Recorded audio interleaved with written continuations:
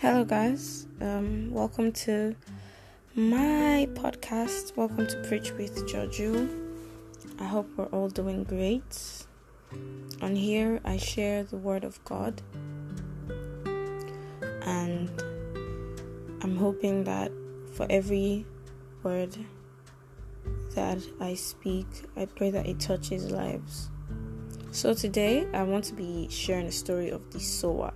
I'm sure we're very familiar with the story of the sower in Matthew chapter 13. It's one of the parables that Jesus told.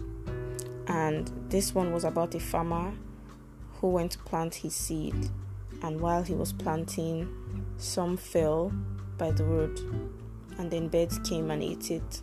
Then some fell on rocky ground, but there wasn't enough soil, so they grew up fast. And when the sun came, the sun scorched them. And because they had no roots, they withered. And then some fell among thorns and choked to death. And while some fell on good soil and yielded grain. So when I was reading this, it just showed how there are actually different types of people in the body of Christ. Better said, those that actually want to know Christ but aren't willing to let go of so many things to actually follow Christ. And I tried to break it down, so I think you guys can actually read Matthew 13 1 to 24 or 23, 1 to 23, just to get an understanding of the story. I'm just going to summarize because of time and just explain what I got from it. So for the first seeds, I'm just going to be analyzing each seed. For the first seed that fell on the road, it says that they would actually hear the word. When Jesus was explaining to them, he said the ones that fell by the side of the road are the ones that they hear the word and they don't understand the word, and that the evil one comes and takes what was planted in their hearts. And when I was reading it, I was just like, if you say you already hear the word, but then the evil one comes and takes what was planted, almost seems like you also have room for the evil ones to actually come and take what was planted. Because if it's a case whereby you already know that you are for Christ and you've let go of those things that would actually hinder you from serving Him fully. And so what I got from here was that the evil one being spoken of is the lust of flesh, the lust of eyes, meaning that there's still sin in you, and that's why the word cannot stand for long in you. It means that your actions aren't in line with God's will. And so even if you hear the word of God, it's not going to last. It's not going to last because you have so many distractions that you are actually allowing to take over the word in your life. And so the second seeds, they were the ones that fell among the rocky ground. And Jesus explained to them that those that fell among the rocky ground, that's the person that hears the teachings, takes it happily, but it doesn't let it go deep into his life because there isn't any roots. That the word only stays there for a moment. Compared to the first person, this first person actually hears the word, but in a twinkle of an eye, the word goes. Let's say I hear the word now. Maybe they tell me, oh, don't touch that comb. Don't touch that comb. But I go ahead, and when the person leaves, immediately the person leaves, I actually touch that comb. Compared to the rocky ground, this one, the person actually hears, don't touch that comb. The person says, okay, I wouldn't touch that comb. Day 1 passes, I wouldn't touch that comb. Day 2 passes, I wouldn't touch that comb. Day 4 passes, I wouldn't touch that comb. Then the last day of the week, something just pulls you to touch that comb. I touch that comb.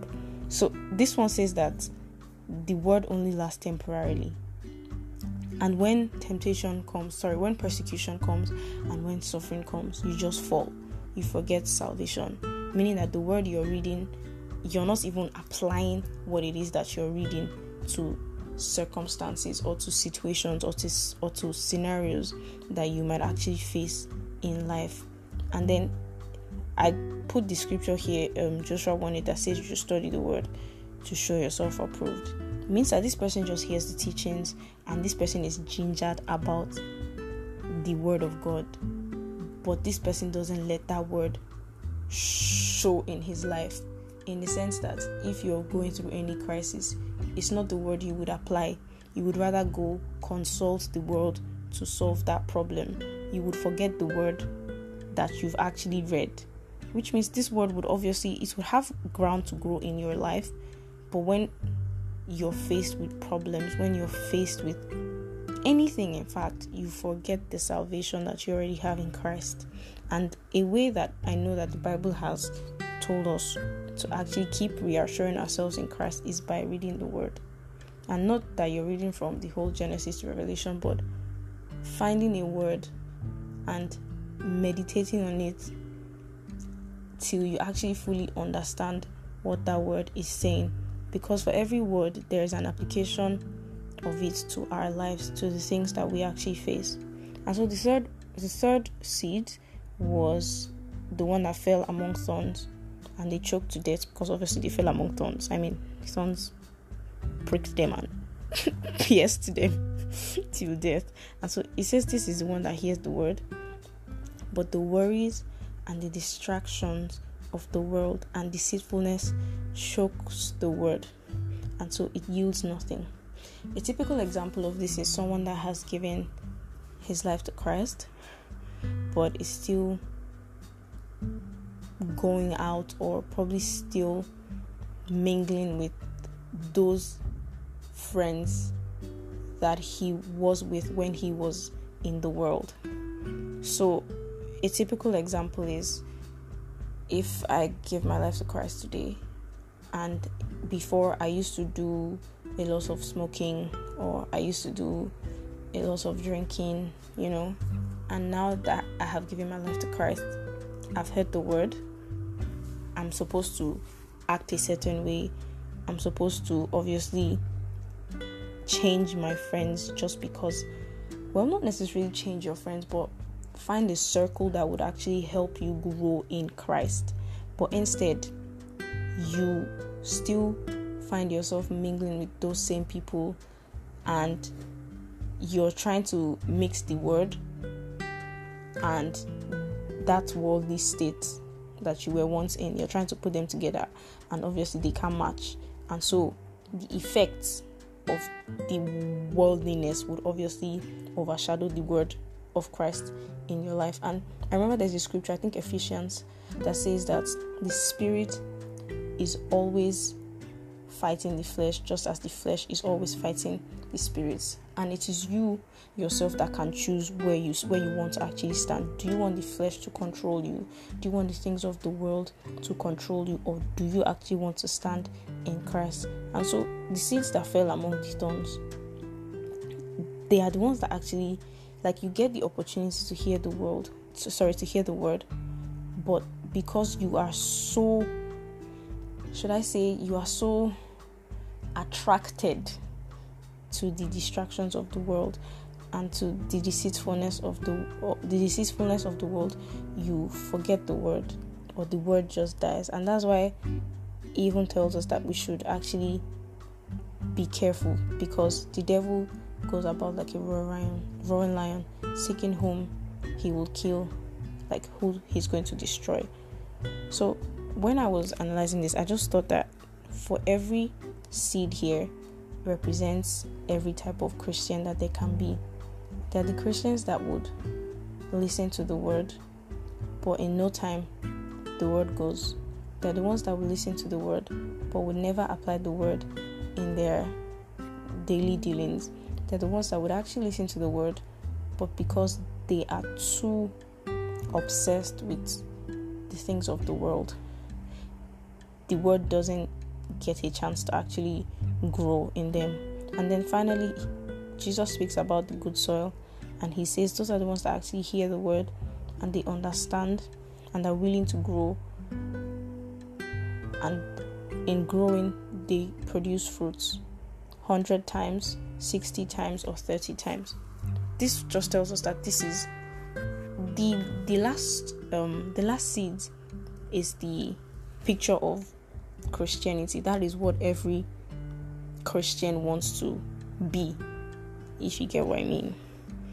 And so it's saying here that, let me read it from the scripture here.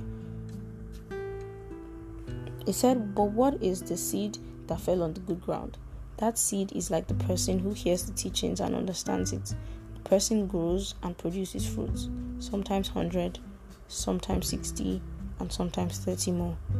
The word there says that this person, because he understands the word, because he has given time to actually understanding the word, he is able to grow, one, and is also able to produce fruits.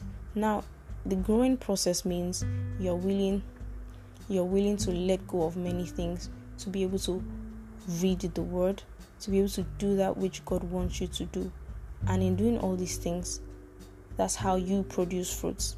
That's how you bear fruits. That's how the Holy Spirit gets a chance to actually manifest in your life.